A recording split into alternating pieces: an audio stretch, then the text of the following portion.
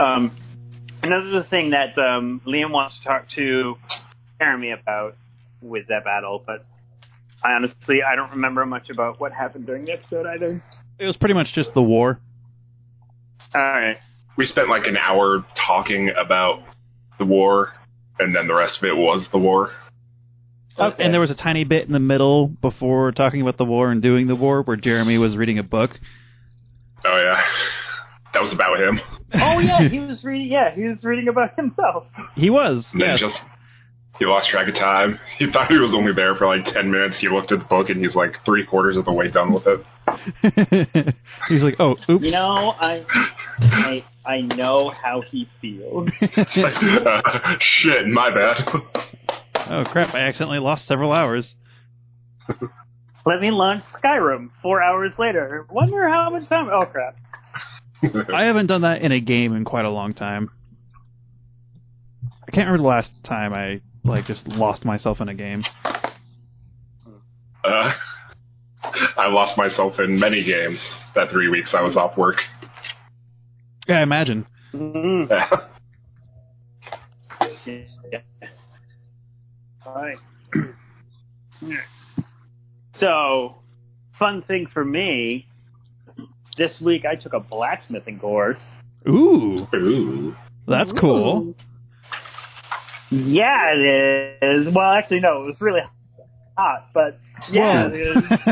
Fair. Yeah. That's interesting. It was a 4-day beginner's blacksmithing course, because there's a really, really, really good school about half an hour from where I live. That's convenient. Yeah. But, oh yeah, no. It is. I've been meaning to take some, beginner's woodworking classes. And there's lots of that around here. Yeah. So, we were making lots of unimportant things. I made some nails. That was fun. Door hooks. I made a door handle. I got to 412 my own chain.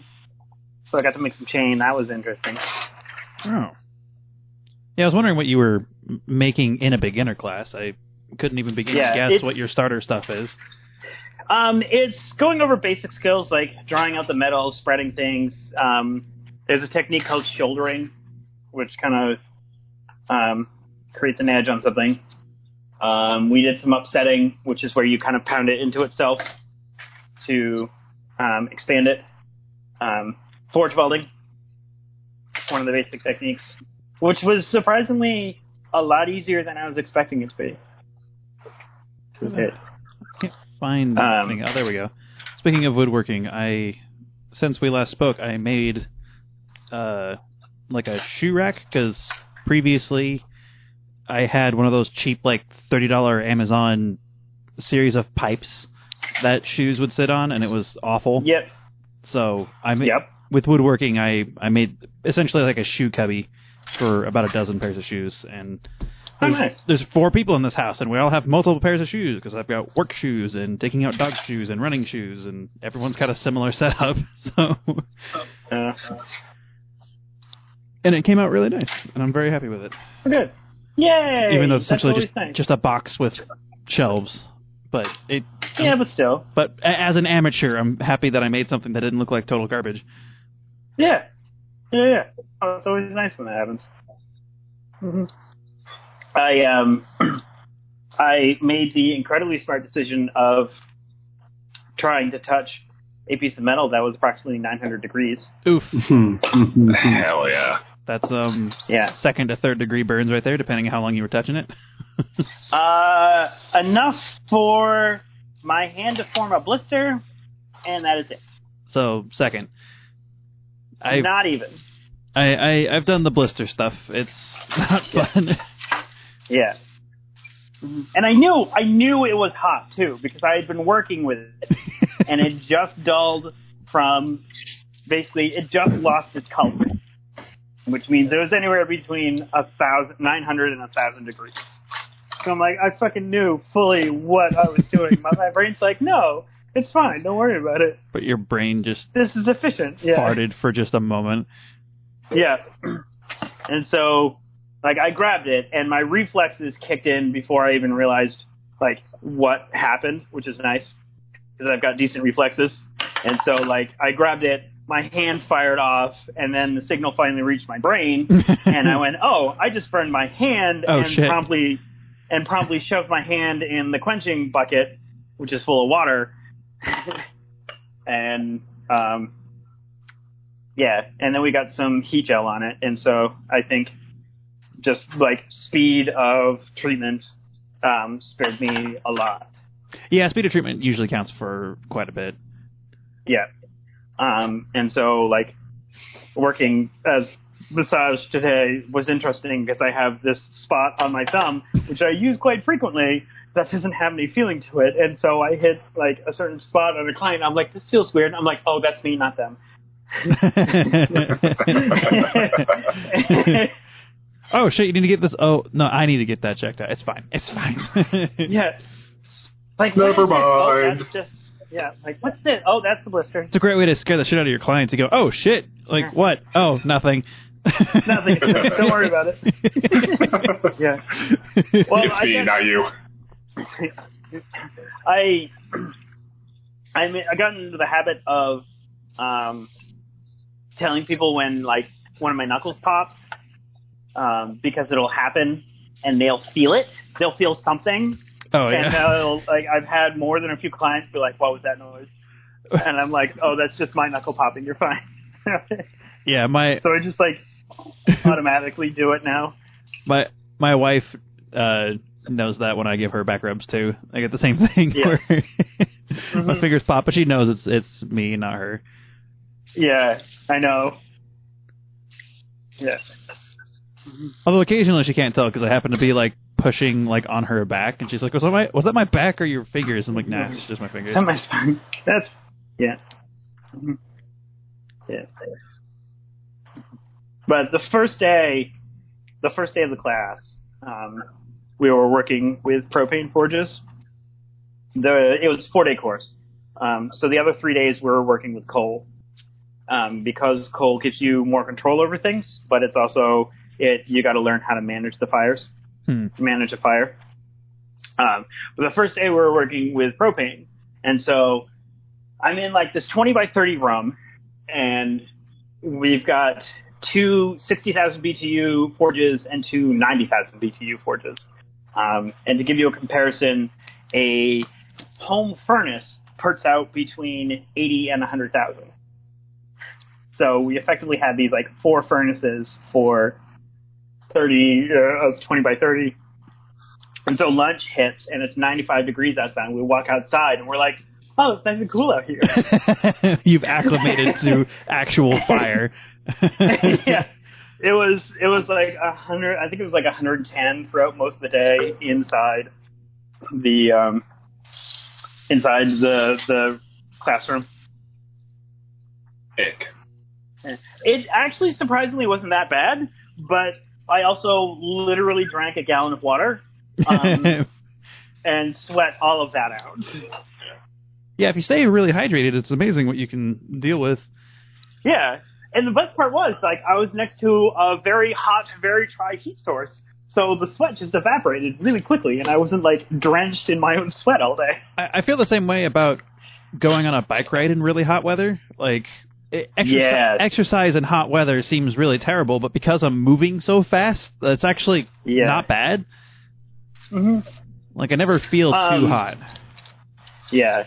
I mean, I've done CrossFit classes in, like, 95 degrees, and, like, as long as air is moving and, like, I'm not, like, sitting, waiting, like, resting as much, like, it's usually not that bad. Yeah. But, like, once you have to stop and you're like, I think that's I'm part tired of and don't want to move and it's hot. I think that's the main thing I really hate about exercising indoors is you tend to sit in your own little pocket of heat and sweat, and it's miserable. So, like, that's where a fan comes in handy. Yes. Or all of the fans come in handy. But yeah, no, I totally know what you mean. Because like, if the air's stagnant, like I just feel it like radiating off my face, and I'm like, no, and I'm having none of this. So. Mm-hmm. But yeah, now I get to learn how to make shit out of metal, and it's going to be fucking awesome. Yeah, I don't even know what projects I would work on with the ability to forge, but I know my roommate would really love to forge because he does night stuff as a hobby. So being able to like make some of his own gear or be able to repair and rework his own armor would be nice. Yeah, though he would probably do like he'd probably specialize in one of those things. It's like there aren't very many people, especially if you want to get really good. Like armor smithing is a very specific skill. I think because the embossing and doing that, and bladesmithing is its own kind of specific skill. So it's normally like general smithing work and one of those, not both. Yeah, I think at least to start, practically speaking, he wants the ability to do repairs more than anything. Because otherwise, he doesn't have a lot of ability to do a lot of serious repairs. He can do the leather work right now, which he was really happy to learn. Because, armor is just a bunch of straps. So being able to adjust and replace straps is already a huge skill for that. And rivets. And rivets, too.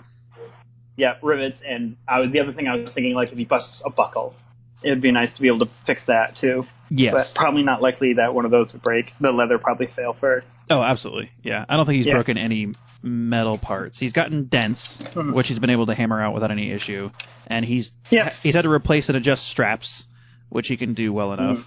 But and he can replace rivets, which is part of the leather work because the leather's all riveted in. Yeah. So. Yeah. So eventually, I want to learn how to make blades because they're really fucking cool. But like a lot of the architectural stuff is still really neat and really interesting, like door hooks. Just ornamental things. I found I really like making leaves, even though I'm fucking terrible at it. So that'll probably be a thing that I end up making quite a bit of. And it's good practice for a lot of skills, too. Because you got to, isolate some material, you've got to taper, you're flattening things out, spreading out the metal, you're doing some bending for the stem. So it's a good exercise.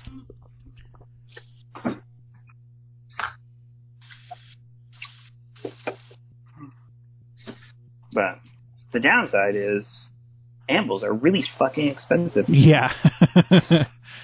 It's mostly because of Forged in Fire and its popularity. So people are like, I want to learn blacksmithing, and they drove up the price of anvils ridiculously. I didn't even think about that. I know we have a 10-pound anvil, 20-pound anvil, something like that here. That's not that useful for me, but no, it's really, really small, but that's just what we could afford. That sounds like a jeweler's anvil. He's able to use it for his armor. It's mostly exclusively used for rivets. Yeah, pretty much. Okay, yeah. It's because you need something to rivet, so he uses it for riveting, and then he uses it for small amounts of reshaping. You can use it to remove some dents on a specific piece of armor. Yeah. But he's not crafting whole new pieces out of it for sure. Honestly, I bet the better thing for taking dents out would be just a hollowed out stump, something with a bit of a curve to it. Yeah, we don't have that either though. Yeah, but that would be way cheaper. You just get a 18-inch chunk of a tree, and just kind of carve out a divot in it, like a basin. I feel like that would be a little better than a flat surface. Yeah, probably. Because that's the difficulty with armor is it's not flat; it's a whole lot of gentle curve. Yeah, he's been able to make do with a ball peen on the flat surface and kind of shape it. Yeah. But that also thins out the material quite a bit. But I mean, it's working for him, so. Yeah. Go with what you can. And it's stage combat, so it's not like he's taking full force blows. Yeah. Mm-hmm. But, on the things of, other things that I want to make, there's Oh, Ken posted something. Oh, hey, your shoe rack. Oh, that does look nice. Yeah, I'm happy with how it turned out. It's not perfect. Like, the rightmost cubby's a little wider than the rest, but I made it work, so it's fine. I'm happy with it. There it is. I also posted a cat kicking itself in the face, which is hilarious. I spent so long giggling at that. But there's a guy out of... Let's see if I can share it. Copy link. There's a guy, he's actually out of South Africa. He makes some absolutely gorgeous, like, stilettos and quilling daggers. And I want to make some of those. Ooh. Especially like, so the ones on the left, those are a couple of stilettos, and they're, like, just absolutely gorgeous. Yeah, that's cool as hell. Like, all of that's really pretty. Yeah, hold on. Here's the stiletto. I was thinking that same roommate could maybe get into some acid etching. I think he'd have a lot of fun with that. Get some decoration going on his pieces. So the etching comes from... I'm pinching out the water. The etching comes from having two different materials. Unless you're doing, like... what is it? It's an electric one. Oh, I know what you mean. Yeah. It's some sort of electrolysis. Yes. I was trying to think of the word. Like, I know this word because I have to deal with it all the time with the Marine. Yeah. It's like electrolysis to etch it. Other than that, like, just dunking in acid only really works if you've got two different metals of two different hardnesses. Yeah, I'm not thinking about dunking in acid. I'm talking about acid etching, where you attach a stencil to a piece, and then you cover it, and then you just dribble on the piece, the section specifically you want to etch.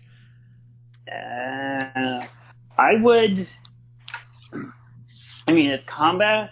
It's stage combat, so it probably doesn't matter. But I feel like learning how to emboss the metal would be much more practical and better and safer for the armor, because it's not really eating in or compromising the integrity of the material at all.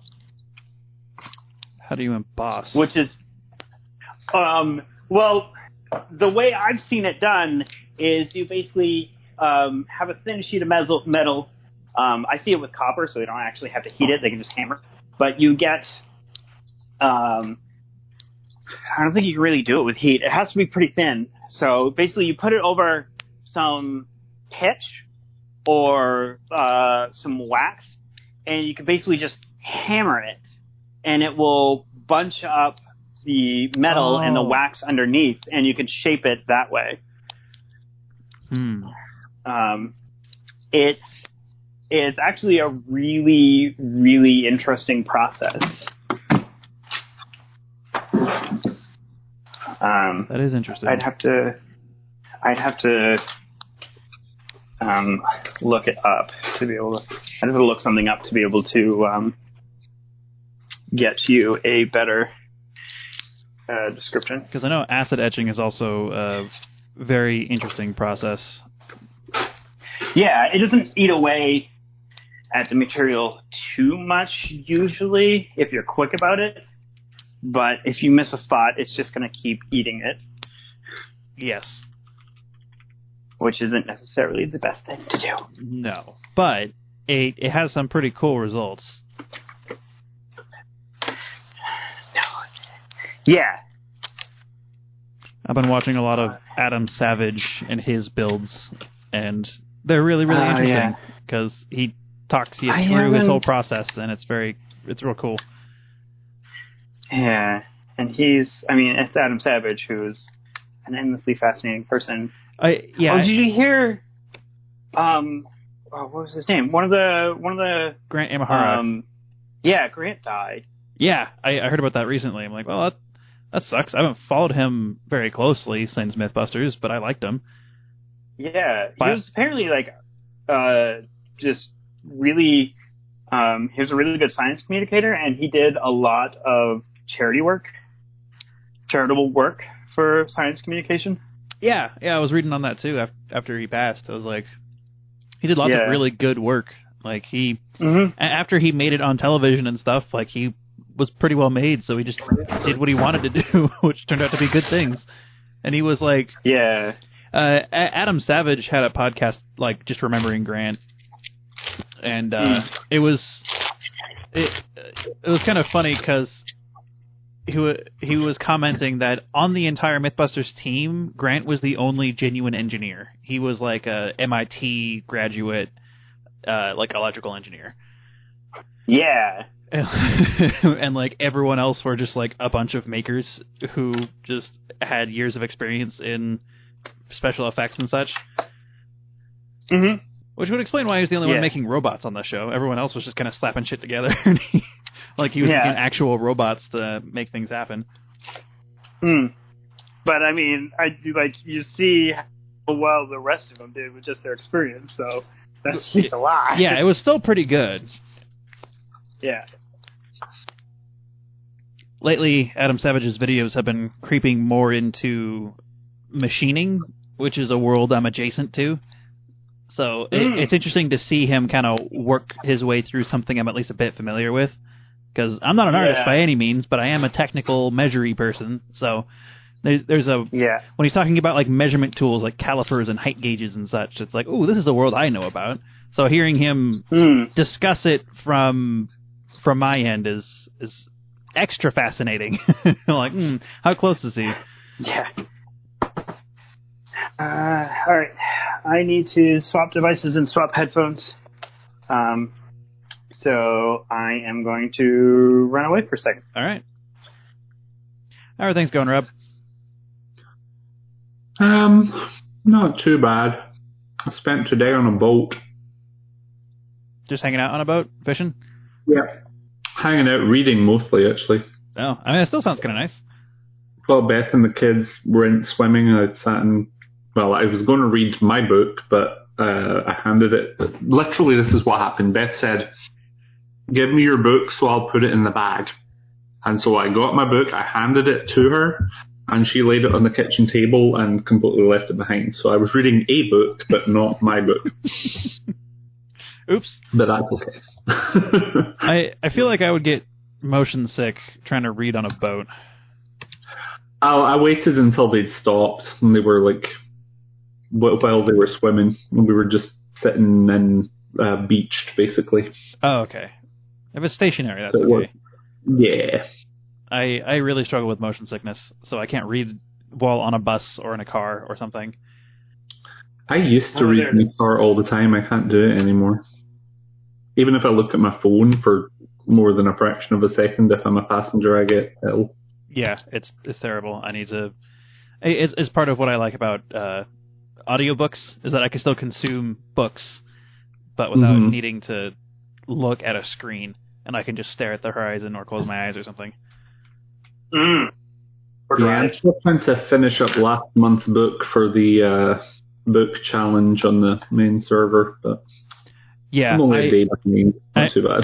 I tend to consume like 2 or 3 books a month thanks to Audible, and now I got myself a Kindle, so I'm trying to make a point to do less phone time before bed and do more read time before bed, so that's probably only going to go up.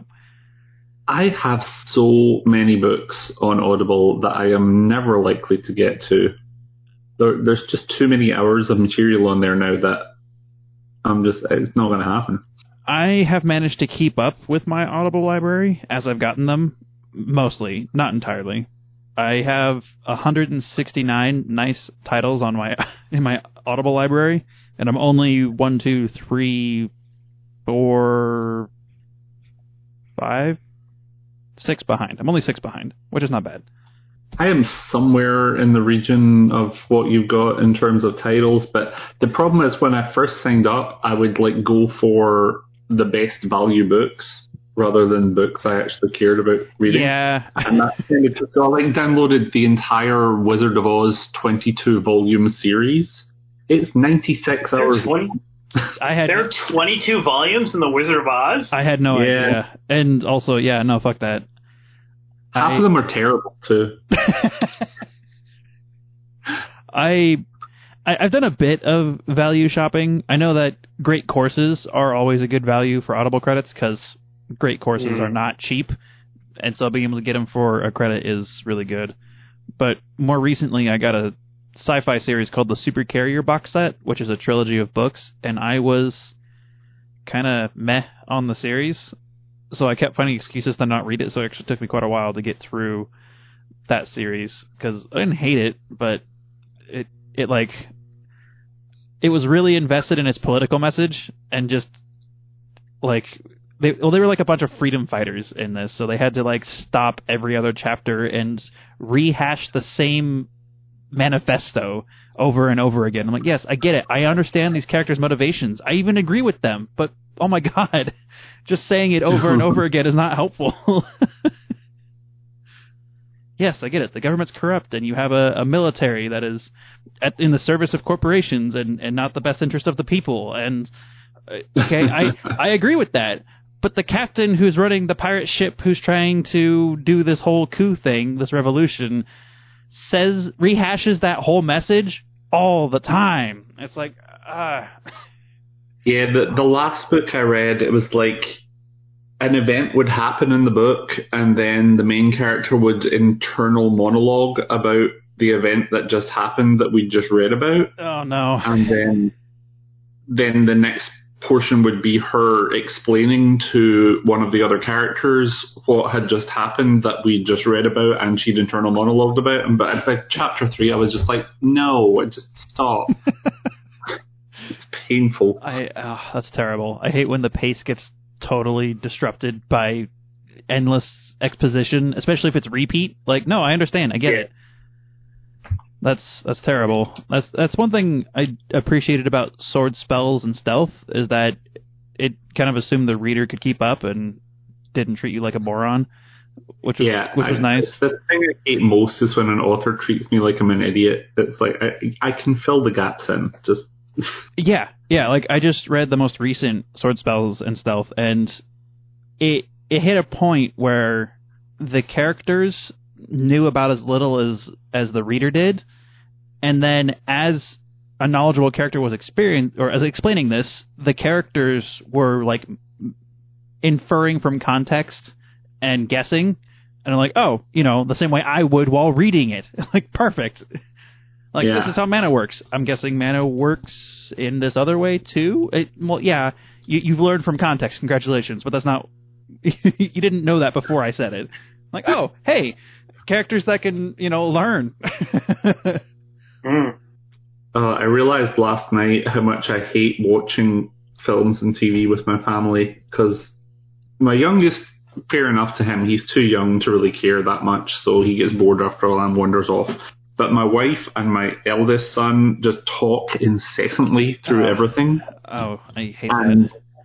Like they get caught on like talking about a minor character point or plot point or something, but they talk for like 4 minutes and the movie doesn't stop, and then they're like, wait, what's going on? So last night we were watching The Search for Spock, which is the only Star Trek movie that Ben had not seen yet.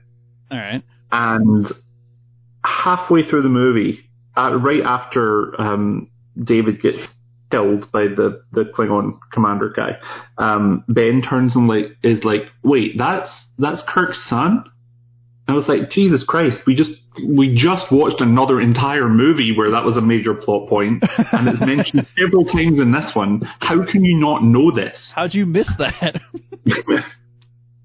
And I realized it's because they don't actually care about the story that much. Like, my mother-in-law is the worst for this. She can start a movie like 30 minutes in and then walk away with it 10 minutes to go and not care. And I'm like, I can't do that. My roommate is really bad about that too, where he'll like be staring at his phone while a show is going on, and then halfway through he was like, oh, I couldn't follow it. I didn't like it very much. I'm like, you weren't even watching it. You're not allowed to have an opinion. I do that, but I genuinely don't care. So I'm like, someone will say something. Did you see what just happened? Like, I'm like, no, I wasn't paying attention, guys. It's TV. I've got ADHD. That's not how this works. I really struggle to watch something that I have not seen that my wife has seen, but because she can't help but spoil stuff. Oh, yeah. So, Ben's the worst for that. So, like, I like to occasionally watch an anime, but anime is full of garbage, so I just let my wife filter out all of the bad stuff because she knows what I like, so it works great. But if I'm sitting there watching an anime she has recommended with me, she'll be like, oh, don't get attached to that character, or, oh, just wait till next episode. I'm like, oh, stop, no, just... Stop. You need to go away, or you need to shut the hell up, because you're now giving away things when you think you're not giving away things. It's gotten to the point sometimes where I'm just, like, interrupting her. Like, the moment she speaks, I'm like, no! Just, like, scream over her. Like, Ben's making me watch Attack on Titan right now, and I'm not an anime fan particularly, but I kind of got interested in this one because the world building's really good. The scripts and the story are pretty terrible, but the world building's really interesting. And occasionally I'll ask Ben and be like, so who's that character again? What's that character called? And he'll respond with Dead. And I'm like, oh great, that was useful to know.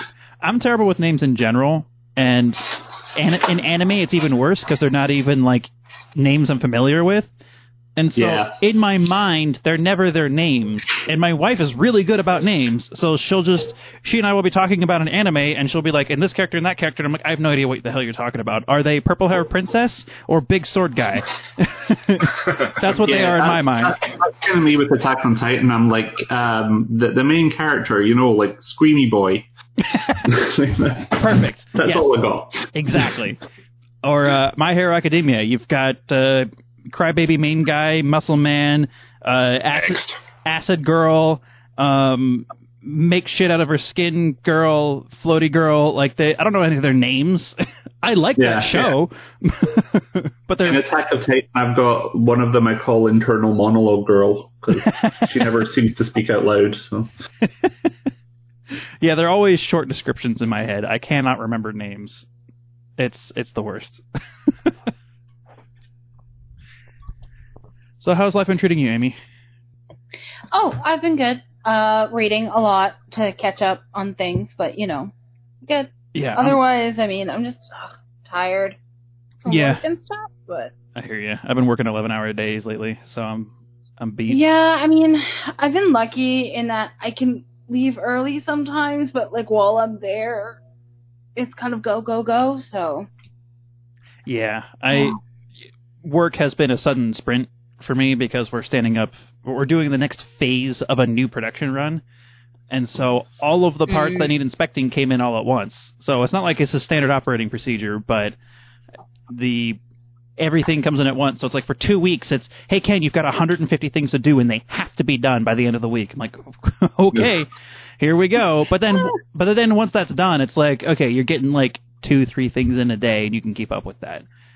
Okay. We're just not hitting that stride pace yet because this is new product engineering stuff. So what ends up happening is they order everything at once. They get the entire inventory for a build of 10 parts all at once.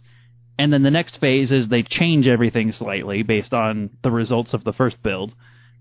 And then all of those parts come in at once for the next wave. And sooner or later, we're just going to hit the normal, we're building 2 parts a day ad infinitum, but the engineering phase is hectic as hell. Yeah, I can imagine. Oh. I'm almost caught up on Stormlight though, which is exciting. Yeah, I saw you started Oathbringer. Are you just in the beginning, or are you partway through at this point? Oh yeah, no, I just started Oathbringer today, so I'm on chapter 8. All right. Now, but yeah, I made my way. What's going on? What's going on? Is it? I don't know. I can't remember if somebody in here was supposed to read them. I think it's you. Oh.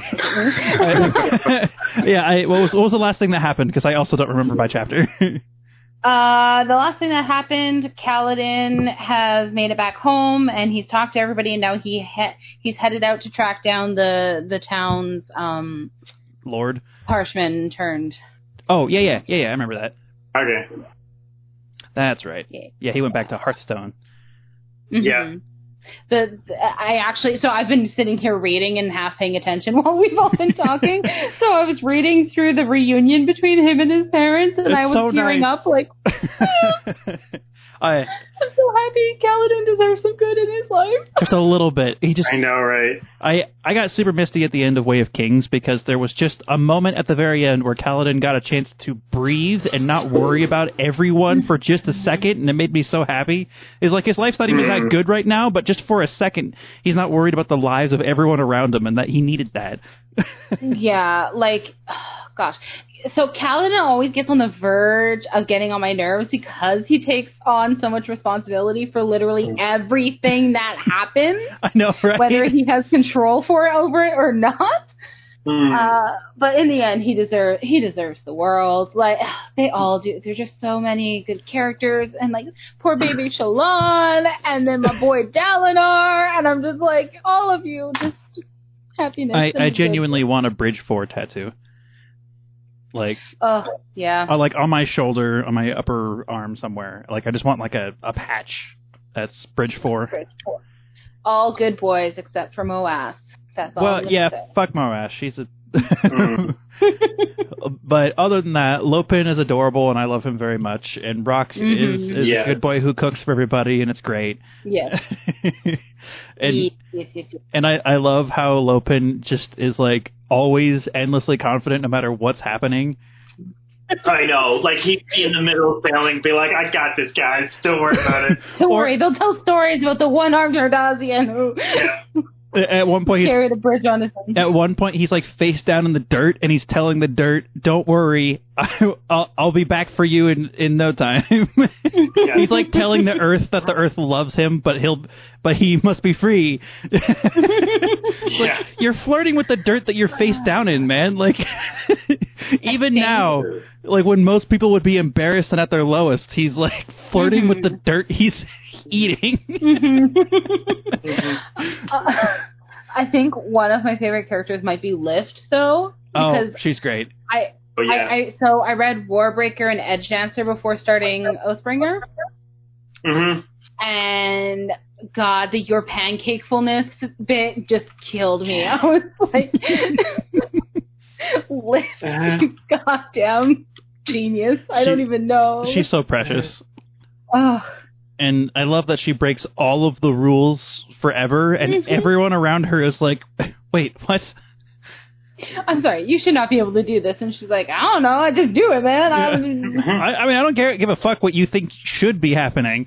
This is what I'm doing. Happening. The whole scene where she called Dalinar tight butt made me laugh so hard.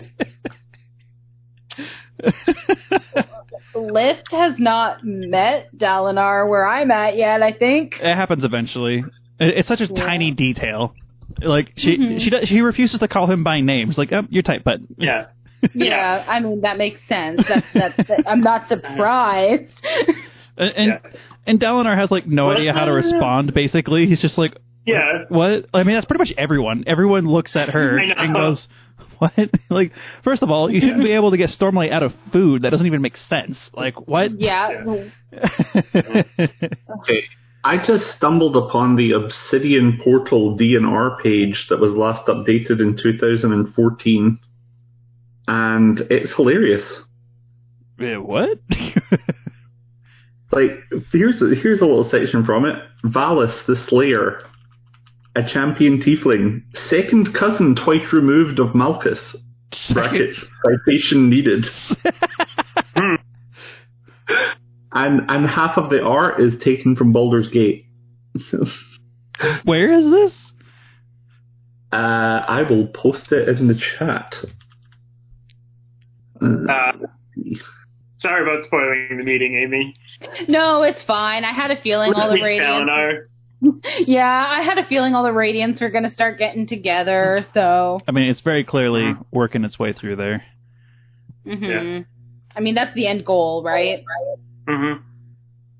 And even though you know it's coming, I think you'll still very much so appreciate it. Mm-hmm. Oh yeah, this is pulled straight from Baldur's Gate. Obsidian Portal. Yeah, I remember when there was a time before original art when all the art's is it pulled from Baldur's Gate, or it's straight up just the art from the book Like Ironhide was always just like the default art for generic, from the book in 4th edition, and Alex's character Braylon was just like if you Google like Halfling Bard, that's the art he used for a long time. Damn, who even made this page? I never knew about this. I think it was Jason looking at it, because it says updated by DNR podcast. Oh, this was like his first attempt at like a wiki. Yeah, I feel like pre-Steve. Who just took it all on. Steve, that's a scary thought. I mean, I was around, not pre-Steve, but pre-Steve doing the wiki part. Like, we had discussed it a bit on the forums, and I was like, I don't know, man, this seems like a lot of work. And Steve's like, it's fine. And then he like, even though there's other people on the team, Steve pretty much did like all of the work anyway. and now he just keeps up on it, and it's frankly impressive and obsessive, a little concerning, but impressive. Ian Cerverus, but they've got Baranov and Trixie, and I'm like, right? Whatever happened to Elena and Danielle? Elena. I don't even remember. Yeah. That's her name. Okay. Yeah, it's been I forever. miss Danielle. I like Danielle. She was Baranov? She was Trixie and then Layla. Oh, okay. It's been so long since I listened to Arc 1, I do not remember. It's been a while. I hopped on. I always thought that she had a really sexy voice. Like, I listened when Arc 1 was new, and then I just kind of kept up, and I never had to do, like, the huge thing. Well, there's Tala, a druid played by Megan. I have no recollection of this person. Oh God. Of Megan or of Tala? Both. It's baby voice. Tala is baby voice, yeah. Oh, that's right. Baby voice with split personalities for some reason. That only showed up like once. Well, and I don't think anyone knew about it. Never explicitly mentioned. My canon has always been that it wasn't split personalities, it was just her brain melting from the zombie disease. Because that makes far more sense, and the split personality thing was never actually mentioned on the show. So therefore not canon. Yeah, although the second time round I totally noticed when she was like, does nobody want to ask me about why I'm doing a baby voice? Why is nobody asking about this? Would you like to ask me about this? I'll be honest, a lot of people talk about it, but on my first listen through, I didn't really tune into the baby voice. Like, it just never even really occurred to me. And it didn't bother me that much. Yeah, it's like it never even was a blip on my radar because, you know, everything was a bit crunchy back then. Everyone was using crappier mics and the editing wasn't as tight, but, you know, that's just... Everything that's become a DNR meme, I hear on the second listen through a whole lot. But, like Green Flame Blade. God, the art for Brianna is hilarious. I guess she was just a little girl at that point. But... I know, right? Because here it says a small 9-year-old girl. Carl Cranewing. Yeah, I saw that too. I'm like, I don't remember him. That's the guy that asked them to make a map at the beginning of episode 1. Yep. A map, you say? Mm-hmm. And then, a traveling geographer. Poor man never did get his map. Oh, that's right. That was like their starter quest, wasn't it? Yeah. He did a bit of DNR trivia there. He did. Trius did it off podcast. Trius gave him his map. Oh. Yeah. So is it the same Jay that played Trius and Rock? Yes. Yes. Okay. Yeah. I think so. Yeah. That's part of the podcast I've listened to. So. Because Trius died. Well, no, Trius didn't die. He left for reasons. And then I think he made Rock because he still wanted to be on the show or something. Yeah, Trius died in Brianna again off screen, as it were. Oh man, well, Rock was only there for like an episode and a half too. God. So I remember. He died in the arena, right? I remember Galford. Yeah. Oh boy, Galford. Ah, yes. Galford, the gnome who changes complete personality when he changes gender. Mm-hmm. It, like, that whole section I always found, like, kind of disappointing, because I personally was really on board with the idea of some player characters being in charge of a major house of the city. I know, there was so much interesting stuff there. And there's a lot of group, potential. Like, we don't like this, we want to do something else. Yeah, like, so it's disappointing that the party didn't want to pursue that, because I'm like, I feel like, but there's not very often that a D&D campaign involves a bunch of homebodies, which is part of why I wanted to construct this. Also kind of inspired by Parks and Recreation. Also wanting to be a foil to be the opposite of what Arc 1 was, which was as big a scale as it could possibly be. And then I was like, nah, I want to be small because I think it'd be funny. So like, I felt like there could be a lot of interesting intrigue and like Game of Thrones political stuff going on. Yeah, I did too. It was like, that could be really interesting because there's like all the potential that was like talked about with the other houses. With like, you know, they stole the statue from the other house and they've got this really tenuous alliance and there's all kinds of subterfuge going on and there's lots of stuff to do to improve or leech off of the city you're in. Like everything about that seemed really interesting to me, but the party wasn't into it. I'm like, oh, damn. Oh, well, I guess we're just gonna have to take over the town. Just go over to, what was it, Brightport that it was in? Like, just head over to... No, Brightport, no, that's way too much. We're staying here. Yeah, right? Brightport was the one with the major houses, right? Yes. Oh, you crying baby. I was going to say, is someone trying to brush the sheep, but... That's Rob. Oh my god. I have RTX voice my wife on. just got back and she is in the garage probably looking on something on her phone and has not come in the house yet. Okay. I have RTX voice on, and as far as I can tell, none of you noticed that the dog was barking a few minutes ago. No, I never heard. Yeah, see? Barking. Oh, by the way, can you hear the fan going in the background? No. Nope. Okay. Yeah, RTX voice is pretty awesome, and if you if your computer has the bandwidth to play the game and run that at the same time, then I would 100% recommend it. It is really good. Like, the dog was barking, you didn't hear it. I could have the TV on in the background, you wouldn't hear it. I'm clapping right now. I'm clapping real loud. Didn't hear it. I got nothing. Yeah. How awesome is that? The real test will be when your wife gets mad at the internet. Well, yes, true. So I turned on my camera on Discord, right? Hi. Oh, hey! Yeah, see that? How great is that? That's actually really nice. Oh. Please don't stab your microphone. I was just clicking a pen on it. It's proof. I'm not just making shit up. Like, this RTX face is amazing. It's so good. I think it's the first time I've ever seen your face yet. Oh, yeah? Oh, let me turn it back on. Hi. I didn't have a webcam up until, like, a month ago. Like, before... I've gotten it since the last time we recorded. Like, it's really, really new. Because, you know, Zoom meetings and stuff. So, some people wanted to see my face. So, here I am. I'm a bit overdue for a haircut, but that's my face. That's me. I'd turn mine on, but it'd be, like, super blurry and focused because my screen is delaminating. Oh. So I'd have to do it on my phone. Yeah. Well, on the camera. Yeah, I can show you. Discord would like to use the camera. Sure, why not? See? Hey, there you are. Yeah, it's a little fuzzy, but it could be worse. Yeah. It could be worse. It's weird that it's like worse on a side tier and totally fine in the center. It's like soft focus. Yeah. Nope.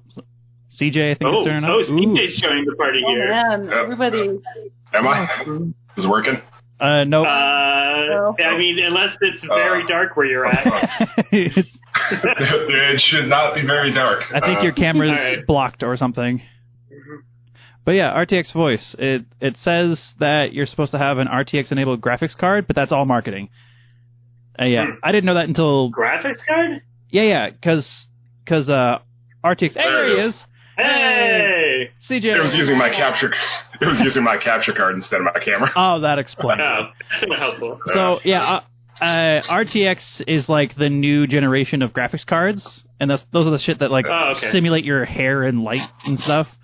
But you can still run it on GTX cards, which is like the previous generation of cards.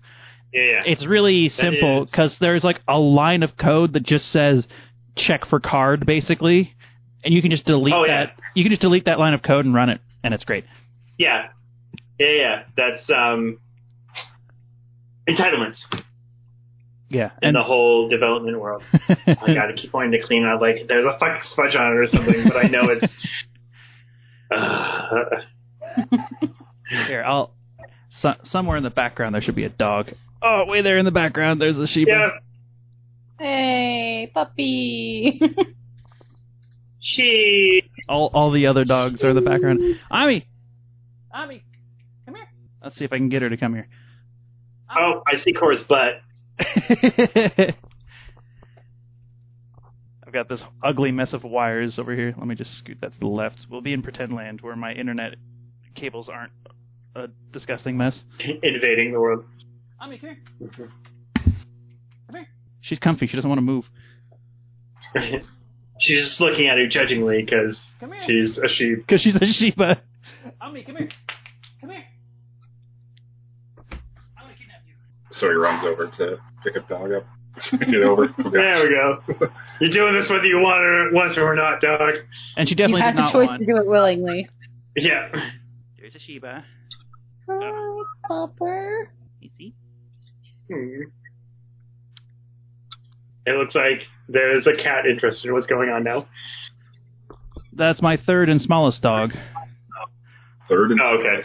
Yeah, I have 3 dogs in this room. She likes to be babied. Yep. All right. Well, now that it's been like an hour, should we get going? Maybe let's play some D&D. That'd be nice. Oh, don't get caught on that. I mean, if you guys want, I guess. We can keep talking about random stuff. I mean, that's what most of podcasting is. Yeah. It's just hanging around and BSing. All right. I'll save on bandwidth. It's nice to see everybody's faces. We're available. Ian just left. All right. Well, this session's going to be interesting because you guys are on the cusp of like dungeon diving, essentially. I don't remember a thing about what happened other than people died, and it wasn't us. People didn't die. Zombies and kobolds died. Yeah. Zombies and kobolds are people too. I don't believe that. Oh, let's not have this argument. I mean, there was a whole thing about the sentient pets. Yep, there was that discussion twice, I think. Okay. While listening back to the last episode, there was a moment where V had strapped Choppy to her hip, and we weren't sure if her moving around was going to be uncomfortable for him. But as I was listening back to that, I'm like, well, of course it wouldn't. He doesn't have an inner ear. So, like, why would he be dizzy or anything? So It's important to check in with him and make sure. Choppy is people, too. In hindsight, it makes perfect sense that he would not be disoriented. He doesn't have the organs to make that happen. He's got touch, and that's about it. All right, so it's been so. Oh, was it last episode where I finally realized that V was a fighter and not a barbarian? Yes. Yeah. That was like the very beginning. It was like right after the introductions. Okay. Yeah, that was really funny. It was like, oh wait, I thought you were barbarian. It's like, no. Is it because I'm a half-orc? Oh, you're a barbarian. Hi, I'm Aimee. I play V, the half-orc fighter. Fighter. Barbarian? What? Okay. That's a weird way to pronounce barbarian. I know, right? Listen, I don't question the Canadian pronunciation of things. It's a dialect. What, is there you in there somewhere too? Wow. By tour? Okay, you know what? I'm just gonna go. Another thing, you said last time was your last episode too. Oh yeah. Yeah, that's right. I'm starting to see a theme, guys. For the sake this is an ongoing bit. I quit the show. All right, let's actually get started. I feel so rusty. It's been so long. It's another one of those episodes where it's been like an age and a half since we played. Because in between, it's fine. You never say it. You never say it the same way twice, anyways. So yeah, well, I think I'm not even certain about that much. So let's just get started.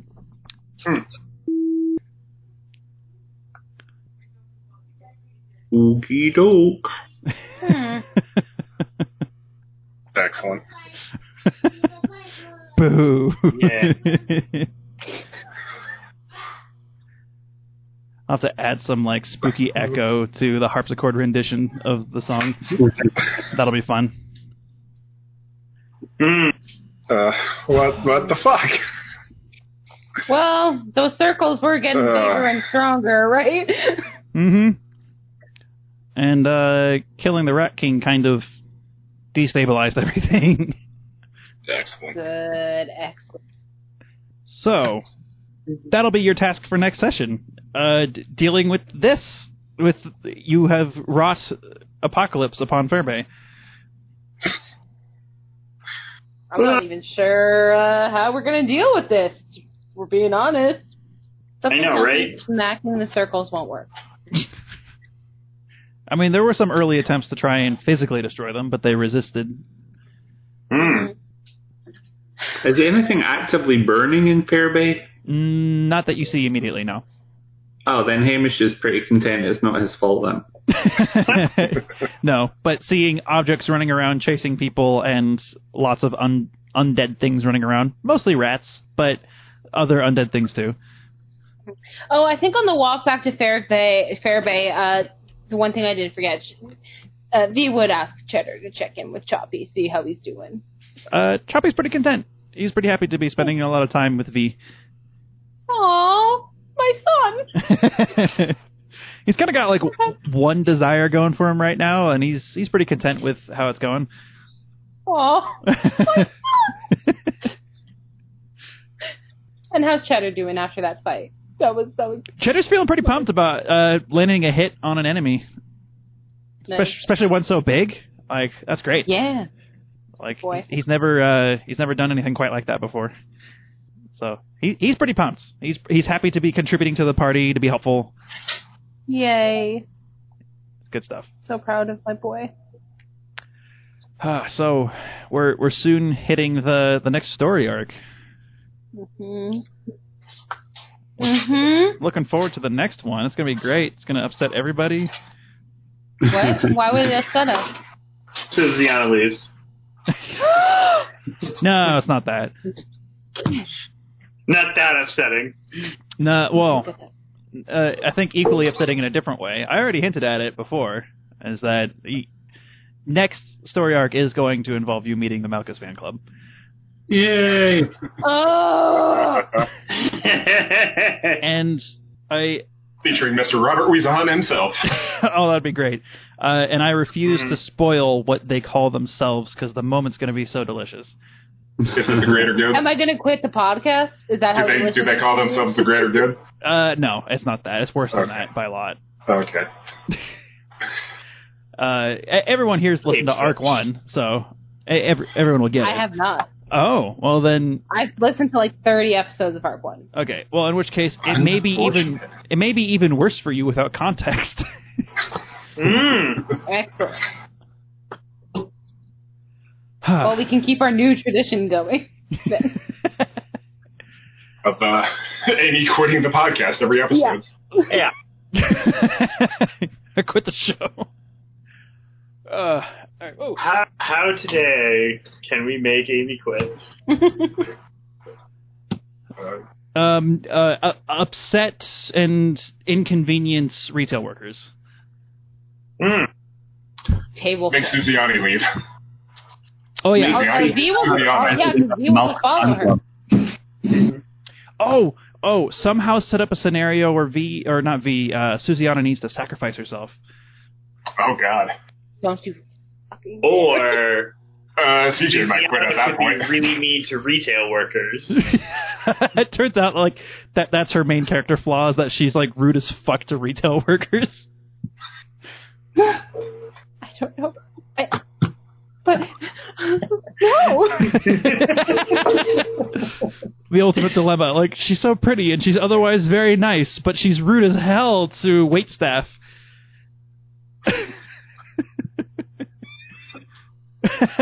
Like, Aimee might actually explode. Suziana doesn't tip. Okay, I you know what? I have to quit before all this happens now. It's okay. She says, let's split the bill and order the most expensive thing on the menu. Yeah. It's okay.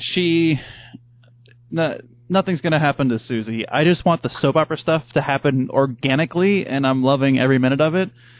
Mm-hmm. Like, it's great. That's fun. Like, I may have to just start implementing more soap opera stuff. I know we discussed that last session. It's like, I don't know, she needs to have, like, a secret twin or something. Okay, but secret twin is, like, the best outcome for this. That's true. That's true. But it's an evil twin. Oh, that's not. So the evil twin is rude to retail work. Yeah, exactly. That's exactly what I was gonna say. It's like you see that Susie is like really rude to like waitstaff, and you like it breaks your heart, but then you realize it's not Susie; it's Susie's evil twin. Susie's evil twin, Karen. Oh God! Anything but that. Like, the moment anyone says anything that's not in immediate compliance, she loses her goddamn mind and starts yelling at them. She's barbarian. Introduce her to Tuesday. They would either combine forces and topple the city or fight each other to the death. Mm-hmm. I have no idea which way it would go. My money's on the one on the left. I'll take that back. Karen versus Tuesday. Who would win? Oh no. Karen doesn't even exist, so I don't even know what her stats would be. Like Susie's, but evil. Just invert them. Susie has like amazing charisma. Karen has terrible charisma. Oh, God. But they look exactly the same, so like they're pretty to look at, but God, the personality on Karen is just horrific. We were discussing this last session. I don't remember. What are the other like soap opera tropes I could just throw in? She falls into a coma, or someone dies and then inexplicably comes back. Two people talked over each other. What? CJ? Someone dies and inexplicably comes back. I believe like kidnap or replace with a lookalike is a common thing. You could do both. Yeah. Evil Susie kidnaps Susie and replaces herself. Yeah. Well, that would be terrible. It would be. But it would also denote like a sudden shift in her personality, so maybe there's a tip off there. Mm-hmm. I don't know. I've not really like gone out of my way to make the soap opera stuff happen. It's all been organic, so and it's been a riot. It's been so good. It's been a riot. I just like CJ wrote Susie as a character. I'm like, I have to bring Susie back, and then Aimee saw Susie's art and went, okay, I'm in on this. We're doing this. Yeah. I know what it is. Susie and V actually do get together, but then Susie sleeps with V's sister. Oh. That would work. Oh. Except V's an only child. But Jehkovah's sister. But there's a long lost sister. I was gonna say, but there's a surprise sister. It's a long lost sister. Yeah. 100% could be a surprise sister. Who looks exactly like V. So she thought it was V, but it's really her long lost sister. Is V more orc than human, or more human than orc? She, based on the art, I'd say she's more human than orc. Mm-hmm. Because if everyone has all the characters in their journal, I believe they do. they can see V's. If you click on her character, you can see her art that we picked out for her, and she's very pretty. She's definitely like, other than the tusks and the big ears and the green skin, she's very human looking. Mm-hmm. Mm. And So V's long lost sister is more orc than human. she's got like this. She's rocking this undercut in this art. It's great. Mm-hmm. That would be great. Susie sleeps with V's long lost sister. V's and Jehkovah's sister. We share a half sister. Oh, that would be perfect. But on V's like human side, so her human dad like had an affair with a drow woman. Was drow mom? I don't remember on Jehkovah's side. Yes, everyone's drow. Yes. Well, I mean, because V's father's not technically her blood related. Like that would not make them blood related. Okay, but still, some weird thing where they're like half orc, half drow, and they're like like quarter sibling on both sides. Long lost two party members. She'd either be a Jork or an owl. An owl. An owl. Oh, that's amazing. I like owl a lot. That's really good. Half orc, half drow. Ow. And it's just like the ship name being Susan. Exactly. And or Viviana. And then extra twist, it turns out Mr. Honorable and Jehkovah are distantly related in some obscure way that doesn't actually matter, but you reveal it anyway. Mm-hmm. They're like fourth cousins. We are fifth cousins, twice removed. It's like Spaceballs. Like the very last minute of the arc one. It's just like, isn't that right, Dad? Mr. Honorable just like rips a mask off. You're like, what? And then Susie tears up. I meant to tell you. I'm sorry. He fucking died. What do you mean? I checked the pulse. He wasn't breathing. No body doesn't mean he's dead. I cremated him. What do you mean? More and more ridiculous. That wasn't shit. Your father. It was his kidnapper. Fuck. Susie reveals that Jimmy is Jehkovah's son the whole time. Fuck me. God. How old is Jimmy? Somehow two drow. He's like 17. Child. He's like 17. How old is Jimmy? He's like Being drowned is recessive gene. So he's like 17. The timeline doesn't make any sense. So he's also a time traveler. Yeah. So they would have had to bump uglies when Jehkovah was 9. Yeah. Hey, listen. And they've only canonically been together for like what 2-3 years or something. So it's like it doesn't even make sense. So he would have it would have had to happen while they were together a few years ago. Susie would have had to then like have given him up for adoption without telling Jehkovah, and then he would have had to travel back in time when he turned 17 for some reason. Oh my gosh, so she could be pregnant with Jimmy right now. Could be. I'm not sure if the timeline works. Timeline kind of works. It's only been a few months. So like 4 or 5. Yeah, so it could work, but she'd be showing. Unless I mean, she could have like disguised self on, and she just looks like herself, except she's disguising the fact that there's a pregnancy bump. It's just like in TV shows where the pregnant actor is like holding something in front of them or hiding behind something. Susie's just always got something in front of her, and we never noticed. Yeah, that's why she was hugging herself. She was trying not to throw up. Oh my god! Morning sickness. Morning sickness. This is terrible. The idea of Jimmy having time traveled to meet Jehkovah, presumably before he died tragically or something. The first thing that he hears from his dad is, "Good job pissing yourself," or "Are your pants dry this time?" Like I can't. Jimmy's inner monologue is just like, "That's my dad, all right." Yeah, other than a death, I can't imagine what possible reason he could have to travel back in time to meet his father like 10, 15 years ago. Yeah. Like, well, maybe if not death, some other like tragic event, I guess, that he survives. But no, he has to travel back in time to get the recipe for Hamish's carrot cake beer, which turns out to be the cure for a future plague. But the future plague that only Jehkovah has. The recipe's been lost to time.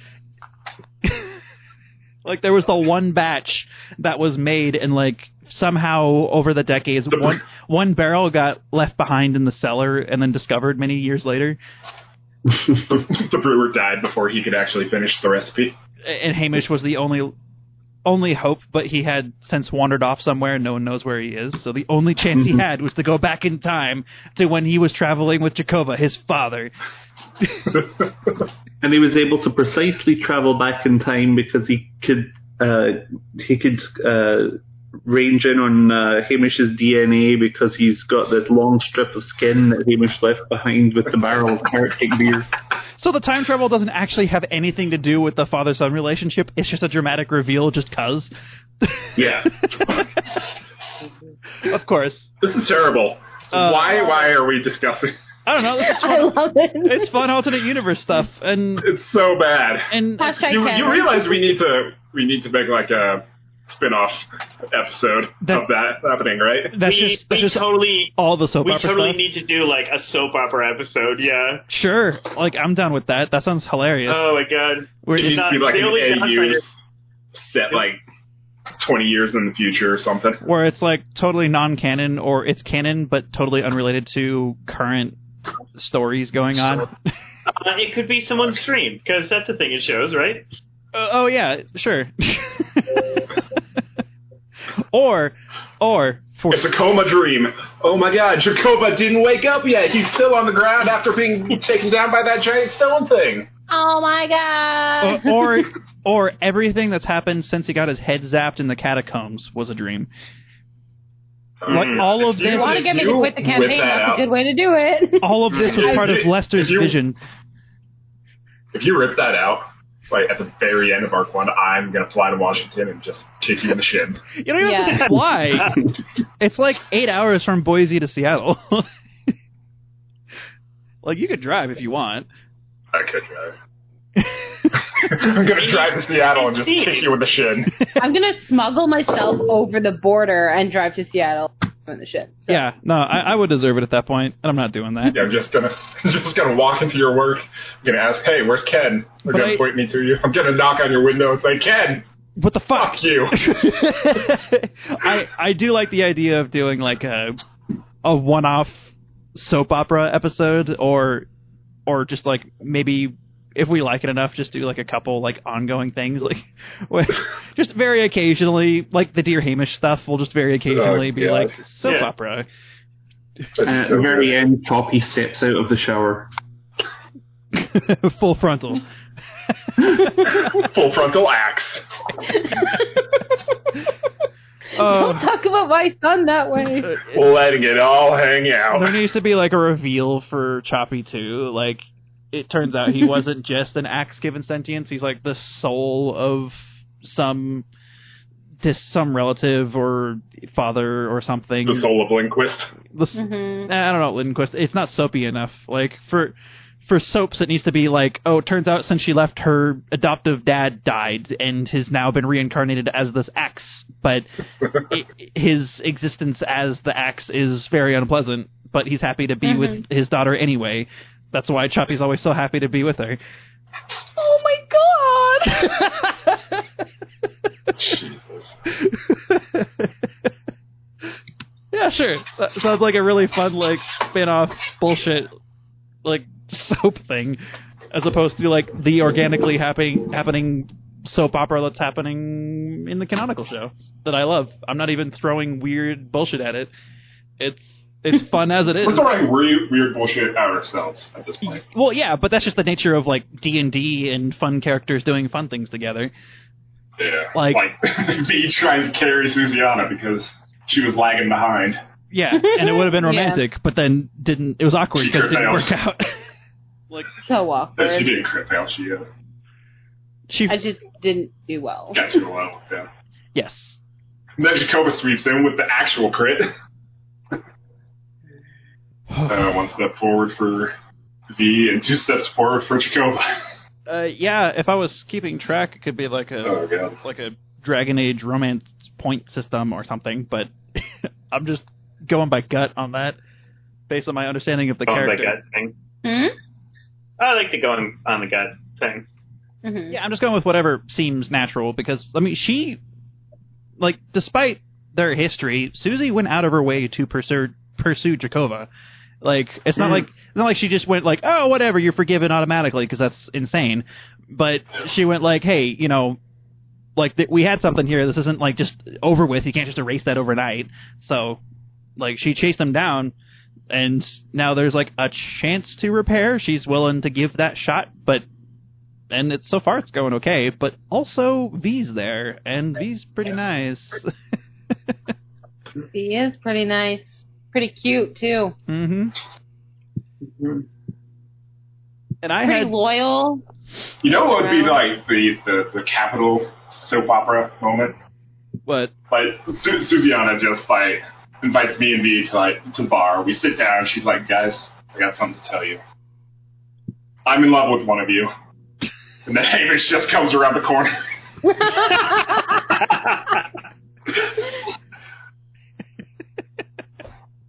Okay, I have to head out because I have another session in 45 minutes, and I would like to get something to eat. Yes. And coffee. All right.